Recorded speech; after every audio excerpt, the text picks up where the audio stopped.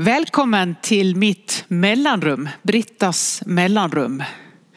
Det är ju det 51:a avsnittet av just mellanrummen som du nu lyssnar på. Kanske du också ser det. Det är otroligt att det har plockat på så många och jag är så glad att ni är med. Och att du delar, att du ger respons och att det betyder någonting för dig. Jag försöker ju dela här lite utifrån reflektioner jag själv har. Jag har ju det under Brittas vardagsrum i podcasten.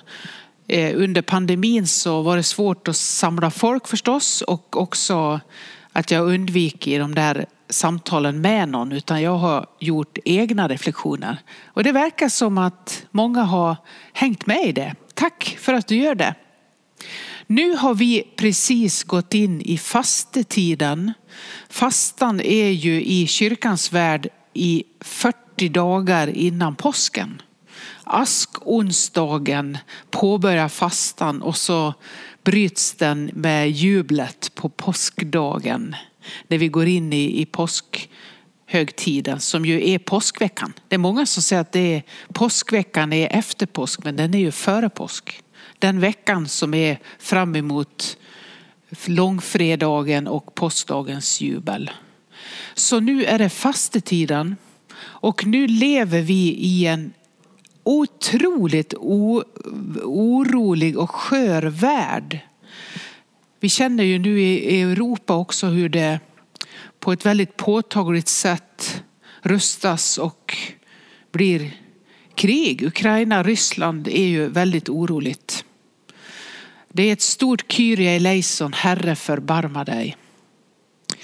Många saker att be över in i fastetid. Det är ju en av möjligheterna att stanna upp i bönen, formulera både för sitt eget liv men också för vår värld.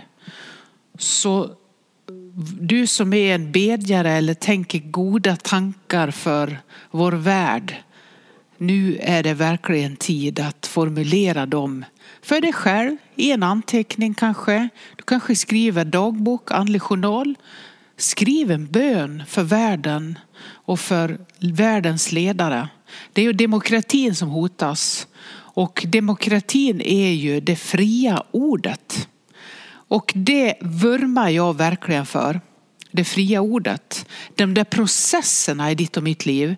När vi vågar stå i vissa frågor men inte alltid är självklara i svaret. Utan vi kan söka, brottas tillsammans med varann och för väldigt många i bönens värld. Så nu är vi inne i en sån tid när vi liksom fokuserar det lite extra. Och jag skulle vilja då i det här vardagsrummet eller mellanrummet, nu sa jag vardagsrum men mellanrummet, säga någonting om att resa genom livet med lätt packning. Att packa lättare, vad betyder det? Jag ska ge dig något konkret exempel på det som handlar om det med packningen. Det kan ju vara väldigt påtagligt fysiskt. Alltså att du kanske är en som, ni vet, vi är olika. Du kan vara en som tar med dig utifall att den där extra väskan och det där som gör att det blir lite tungt. Du kan också vara den som tänker, finns ju alltid att skaffa på plats jag ska. Jag behöver inte ta med mig så mycket. Du kan se utmaningen i att packa lätt. Eller så är du som de flesta av oss mitt emellan. Som vi ofta är, lite lagom. Ibland blir det mer packning och ibland blir det mindre. Så är ju livet. Nu är en tid när man kan se över sin packning. Jag har fått min kanske viktigaste skola i att packa lätt av min pappa. Dels så var han suverän med att packa bilen när vi skulle på semester. Att precis veta vad allting skulle vara. För att det skulle bli så att allt fick plats och det vägde på rätt sätt och vi inte tog med oss för mycket. Han var som en hök över det.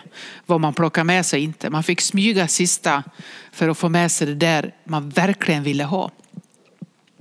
Men han hade också en filosofi som är kanske min allra viktigaste. Och det var hans ryggsäck. Den har jag nämnt många gånger och jag blev påmind om den igen inför det här mellanrummet. vad han hade i sin ryggsäck när han arbetade. Han var ju i skogen och arbetade, var skogsförman, gick och märkte träd och som sen ska avverkas. Så att han levde stora delar av sitt liv i skogen, älskade skogen. Han var också suverän när vi var på fjällvandringar med att se över packningen. Vad ska vi ta med oss? Och det som var i min pappas ryggsäck, förutom sådana här band som man skulle märka träden med och någon penna och vad det var av arbetsredskap. Men det han tog med sig för sin egen del, det var ju en låda med smörgåsar. Han hade någon form av tändstickor eller något att tända med. En sotig kaffepanna och en påse med kaffe, en läderpåse där han hade kaffet. Och så kunde han ha, när vi var med, en flaska med koncentrerad saft. Alltså det där som man häller i först, 3 centimeter kanske, 2. Beror på. Och sen ska man fylla på det med vatten. Lägg märke till det jag säger, att han hade aldrig nästan med sig vatten. För han sa, det finns i skogen. Det finns på kalhygget under någonstans. Det finns på fjället. Friskt rinnande vatten hittar vi. Jag vet var kallkällorna är. Och så kunde han söka även på ett kalhygge där det inte såg ut som det fanns något vatten. Så kunde han gå och leta tills han visste och la örat emot och hörde här pålade. Plocka bort kvistar och bröte och under var kallkällan. Så fyllde han på den här sotiga kaffepannan och till vår saft. Så han bar aldrig någonting extra utan var mån om att packa så lätt som möjligt. Ta med sig det allra viktigaste. Och så kunde han ändå trolla fram en chokladkaka ur den där ryggsäcken när det gällde. Eller typ Dextrosol, du vet de där tabletterna som man tuggade i sig för ett antal år sedan för att få snabb energi. Jag tycker aldrig jag ser det nu för tiden, men vi gjorde det ibland. Han hade med sig det där lite extra som inte vägde så mycket. Men i övrigt så visste han hur han skulle packa. Det här är en bild för mig av hans ryggsäck som jag tar med mig in i fastetiden när jag funderar lite över min egen packning. Packningen är ju det som kan till exempel handla om, kan ju vara kroppen, det kan vara själen, vad jag släpar omkring på. Det kan vara mitt andliga liv, vad jag skulle behöva hitta som förenklar vägen fram till det heliga. Det är ju det, att hitta vägen fram till det som verkligen berör och ger mat för mitt liv. Det är mycket som kan vara i vägen av modeller, traditioner, åsikter, krav, det tunga, liksom fördomar som gör att jag inte hittar vägen till kallkällan. Och det är den vägen man behöver hitta. Då har jag några enkla saker som egentligen är väldigt djupa och allvarliga, men som är en enkel väg till att känna igen det som vi ibland i kyrkan kallar urskiljning, den andliga urskiljningen.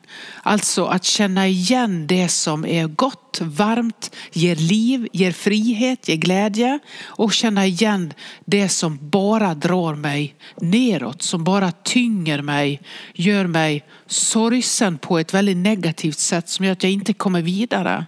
Vad är skillnaden och hur hittar jag det som ger liv? Det är ju det som är urskiljning. Att känna igen Guds röst bland många röster. Och ibland, som jag säger, blir lite överraskad att det kommer från ett oväntat håll. Det är det som jag tycker är fastans viktigaste gåva till oss. Och som gör att det inte behöver kännas så tungt, utan snarare lite nyfiket. Vad kan jag hitta om jag skalar ner? Ge mig tid att lyssna, känna in. Eller handla i det jag vet är en god riktning. Att ta riktning mot det som är det goda livet. Vad är det? Hur kan det se ut då? Då har jag gjort några saker för att förbereda, inte mest att förbereda fastan, men att förbereda den stora berättelsen som är alla människors berättelse och som är evangeliets själva nyckel. Och det är vandringen från död till liv. vandringen från död till liv. Det är ju själva kärnan. Jesus går mot Jerusalem för att lida, dö och så småningom efter 3 dagar uppstå från de döda. Det är ju påskens stora budskap. Och det är någonstans ett raster över varje människas liv. Att vi lever ett antal år, vi vet inte hur många i den här tiden. Och så successivt så kläs vi av och vi släpper taget om ganska mycket. Det är ju den stora, livet det är som den stora fastan på ett sätt. Att man så småningom släpper taget och mycket saker förlorar vi och mycket tillåter vi att det inte längre är så viktigt. Man går karriärstegen upp och så är man liksom på toppen där. Och successivt så tappar man lite av den ivern och så börjar man kliva lite neråt. Det kan låta lite deprimerande men det är inte det. När livet är som vi tror att vi har liksom den där kurvan i våra liv så är det helt okej. Men man kan få brottas med livskriserna i de där olika stegen. Och så småningom så blir livet mindre och mindre och samtidigt kan det bli djupare och djupare. Att vi begränsar ytan och fortsätter loda in mot djupen. Och så småningom har vi all den tiden till vårt förfogande och så känner vi någonstans sorgen över det som inte blev. Och så småningom så går vi ur tiden.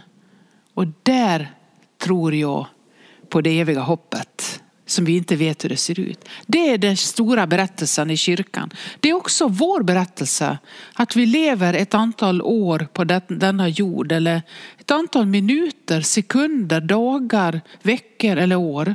Vi vet ingenting om det. Men det är en del av det stora. Ja, då har jag gjort så här för att förbereda mig lite. Både inför att jag inser livets begränsning ännu mer. Och också med att jag fortfarande tror att jag är frisk, har hyfsad kondition. Behöver skärpa mig på vissa saker. Jag är som de flesta i livet. Och så drabbas man av olika situationer i livet. Och så får man hantera det. Men mitt i det så tänker jag nu att fastetiden börjar. Och det jag har gjort är en form av vårstädning. Tidig vårstädning kan man väl säga då. Röja som vi gör ibland på våren. Mer eller mindre så får vi en känsla av att vi vill röja och förbereda för någonting nytt. Det är ju den berättelsen också. Det jag har gjort är 3 steg som jag har tänkt på flera år. Men som inte har blivit av innan. Och det är väl för att det är så allvarliga steg. Det är så påtagligt. För det handlar om, inte detta om jag en gång dör. För är det någonting jag vet så är det att det gör vi alla ändå. Men när jag en gång dör eller går ur tiden, det är det handlar om. Det gör att jag redan när min mamma gick ur tiden 2014, då hade min pappa gjort det 1991 och så var hon kvar. 2014 i augusti så gick hon ur tiden. Och då plötsligt så upptäckte ju jag det som många av oss antingen kommer att upptäcka eller redan har gjort. Eller kanske för ganska länge sedan upptäckte. Och det är det här. Jag är i den insikten nu som jag hör om. Och det är att nu är jag i främsta ledet.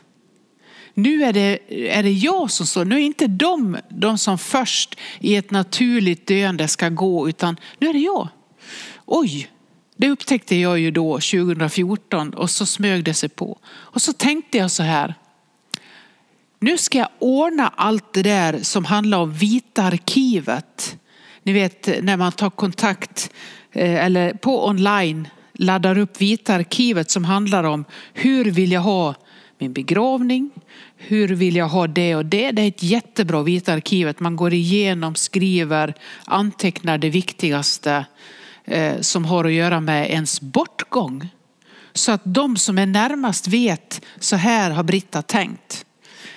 Det registrerar jag väldigt tidigt då efter hennes död. Sen fick det ligga.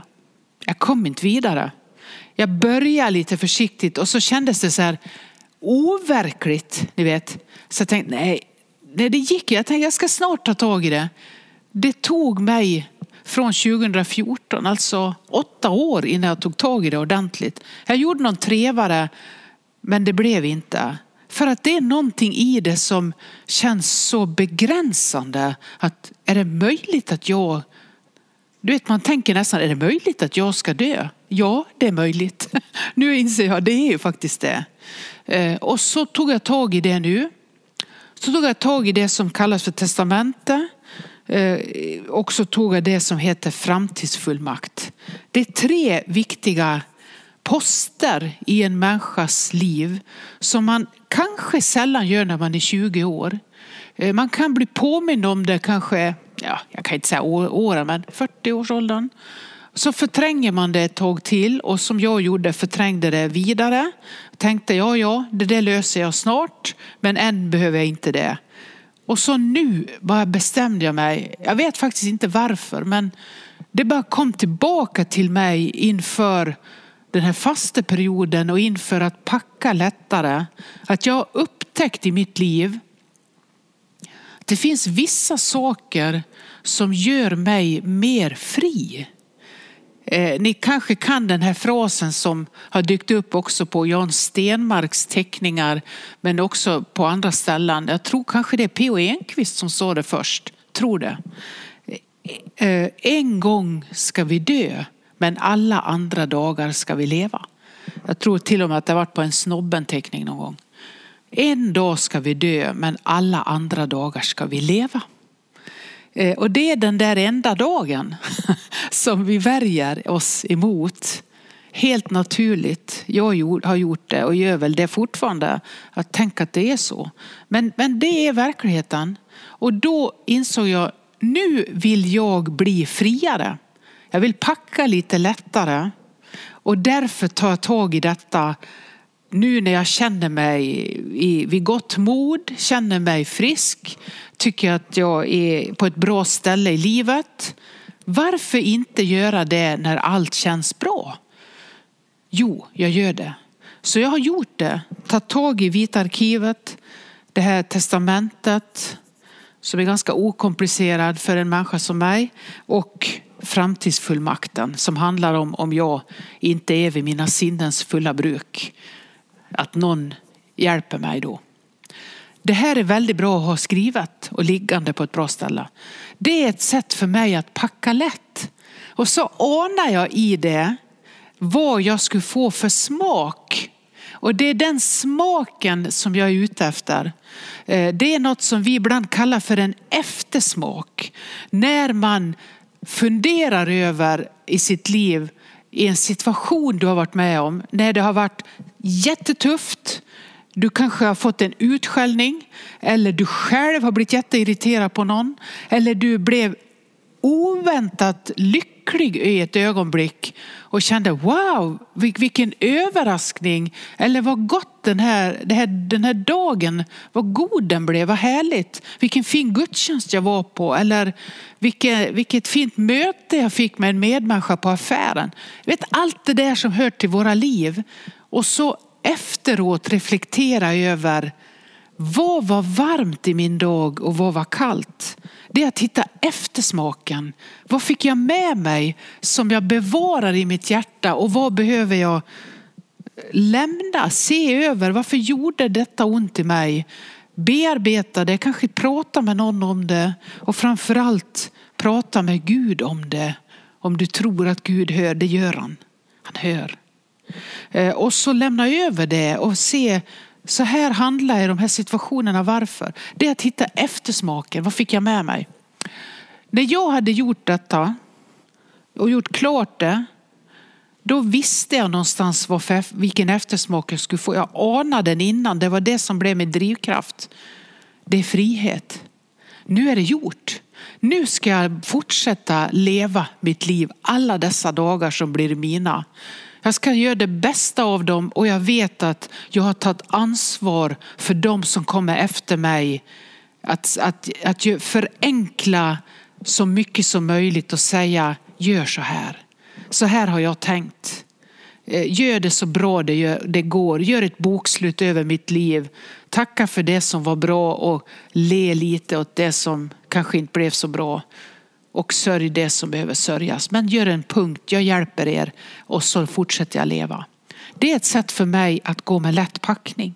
Då har jag tänkt på min pappas ryggsäck. Att inte släpa på för mycket utan försöka ordna det jag kan tänka ut och känna av att det här behöver jag ordna. Det är också ett sätt att upptäcka frihet i en värld som är väldigt orolig och där krafter styr och ställer. Att någonstans innanför allt det hitta det rum i mitt liv där jag känner här har jag en möjlighet att kontrollera någonting. Och så får jag släppa taget om det jag inte kan kontrollera. Då ska jag ge dig en enkel bild för att inte ta kanske den här allra tyngsta delen till att säga vad du skulle kunna göra. För det har jag ingen aning om. Men jag vill du ska känna av den lätta packningen i något område i ditt liv.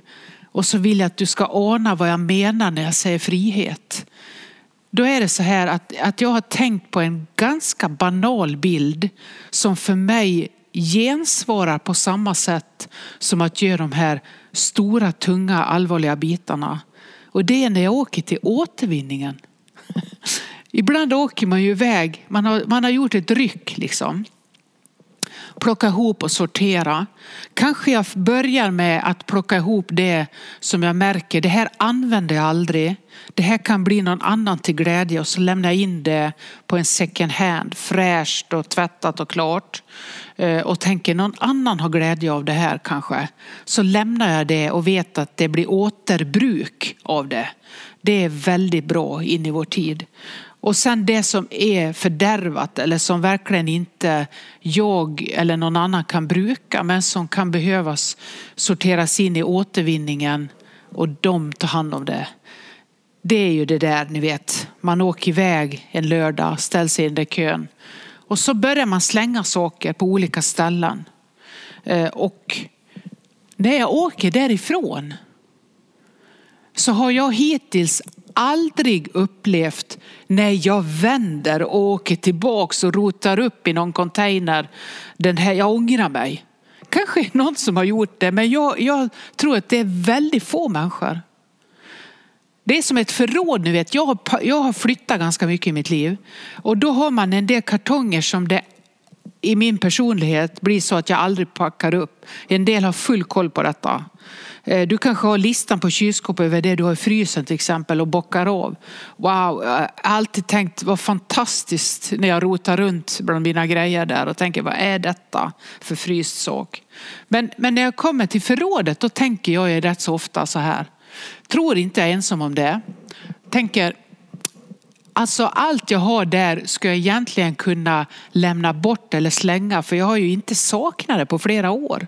Jag har ju flyttat en del och därför har jag fått lite omlopp i de där kartongerna, ni vet på vinden eller i förrådet.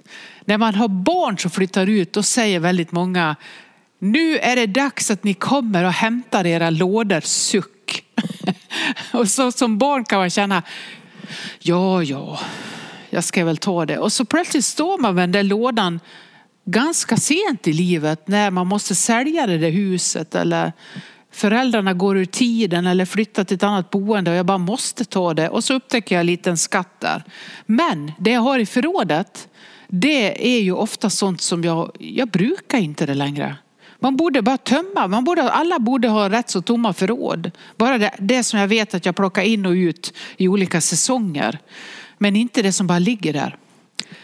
När jag åker från återvinningen eller second hand så kommer samma känsla som kommer i de riktigt stora ögonblicken när jag gör så kallat bokslut för att sen gå vidare och leva alla dagar jag ska få. Och det är frihet.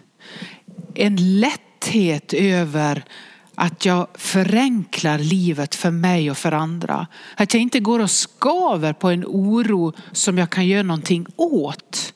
Det är en övning som också gör det, tror jag, lättare lättare att släppa taget om det jag inte kan kontrollera. Jag ger vad jag kan, tar emot vad jag behöver, men det är inte allt ur samma hand, brukar jag ju ofta säga. Här är också ett sätt att ge bort det jag inte själv behöver och också slänga det som behöver tas om hand för att i miljömässigt någon behöver hantera det. Och så lita på att jag får vad jag behöver för detta livet. Jag kan resa med lätt bagage. För jag vet att jag kommer att vara sörjd för. Gör er inga bekymmer, säger Jesus. Vad är det för bekymmer vi gör oss? Och hur kan vi komma igenom dem? Jag säger komma igenom för jag tror det är viktigare än att säga skjuta bort dem eller kliva över dem. Utan gå rätt igenom och se vad är det som gör att jag kan resa från den punkt där jag är just nu i mitt liv med lättare bagage vidare. Och då beror ju det på var din punkt är. Vid vilket vägskäl du står, var du är i vägsträckan. Alltså, det enda jag kan säga om det är ju var du finns åldersmässigt eller i ditt arbetsliv eller om det har avslutats. Du kanske är sjuk, kroniskt sjuk. Du kanske vet att ditt liv är väldigt begränsat och vi andra tror att vi vet att det inte är det. Helt fel, allas liv är begränsade. Men var finns du just nu? När man gör en sån där stor satsning som jag gjorde med att skriva det här och lägga det på ett bra ställe så kan man ju gå in och ändra. Det är ju inte att jag låser det utan jag kan gå in och ändra om jag behöver det och lägga till något eller dra ifrån någonting. Men jag har gjort arbetet. Jag vet att någon kan trycka på knappen och få igång det för att jag har förberett det för de som kommer efter. Jag har liksom lättat på min packning och det innebär automatiskt att jag lättar på bekymren för de som kommer efter. Och så kan jag fortsätta leva och njuta av livet. Det tänker jag göra. Gå in i fastetiden eller var du nu finns i tiden när du lyssnar på detta. Men känn på detta lite. Fundera över 2 saker ska jag avsluta med. Det ena är: vad är det som gör att du värjer dig från att ta tag i de här bitarna som handlar om livets slut? Som handlar om att lätta på din packning. Vad är det som gör att det inte blir av? Det fick jag försöka hantera och se att jag bara sköt på det för att jag värjde mig lite inför det oundvikliga. Och det andra är: har du känt den där friheten i de där enkla vardagshandlingarna? Om du har det, då kan du lita på att det är den känslan som är den andliga urskiljningen. Friheten, lättheten, glädjen, ivern att leva detta livet så gott jag kan. Och att jag vet att jag har gjort vad jag kan just nu utifrån de förutsättningar jag har idag. Det är viktigt. Jag har gjort och jag gör vad jag kan utifrån de förutsättningar jag har idag. Go and let God. Alltså släpp taget, låt Gud få föra dig vidare i frihet. Men ta också ansvar för det som du inte ska släppa bara utan ta tag i. Så kan man gå in i fastan. Det finns många olika tips in i fastetiden. Det här var ett av dem som hjälper mig att gå vidare och verkligen leva alla de dagar som är mina. Ta emot välsignelsen. Det är många som frågar: var kommer den här välsignelsen ifrån? Den kommer från Iona utanför Skottland. Denna lilla vindpinade ö som har blivit till så stor välsignelse för så många. Skriver fantastiska texter, böner, välsignelser, sånger därifrån Iona. Här är en bön om välsignelse där du finns just nu. Mitt i en orolig tid. Välsigna oss Gud med solens ljus ovan oss. Med jordens kraft under oss. Med vänners omsorg runt omkring oss. Med din avbild djupt inom oss. Och med din framtid som väntar oss. Amen.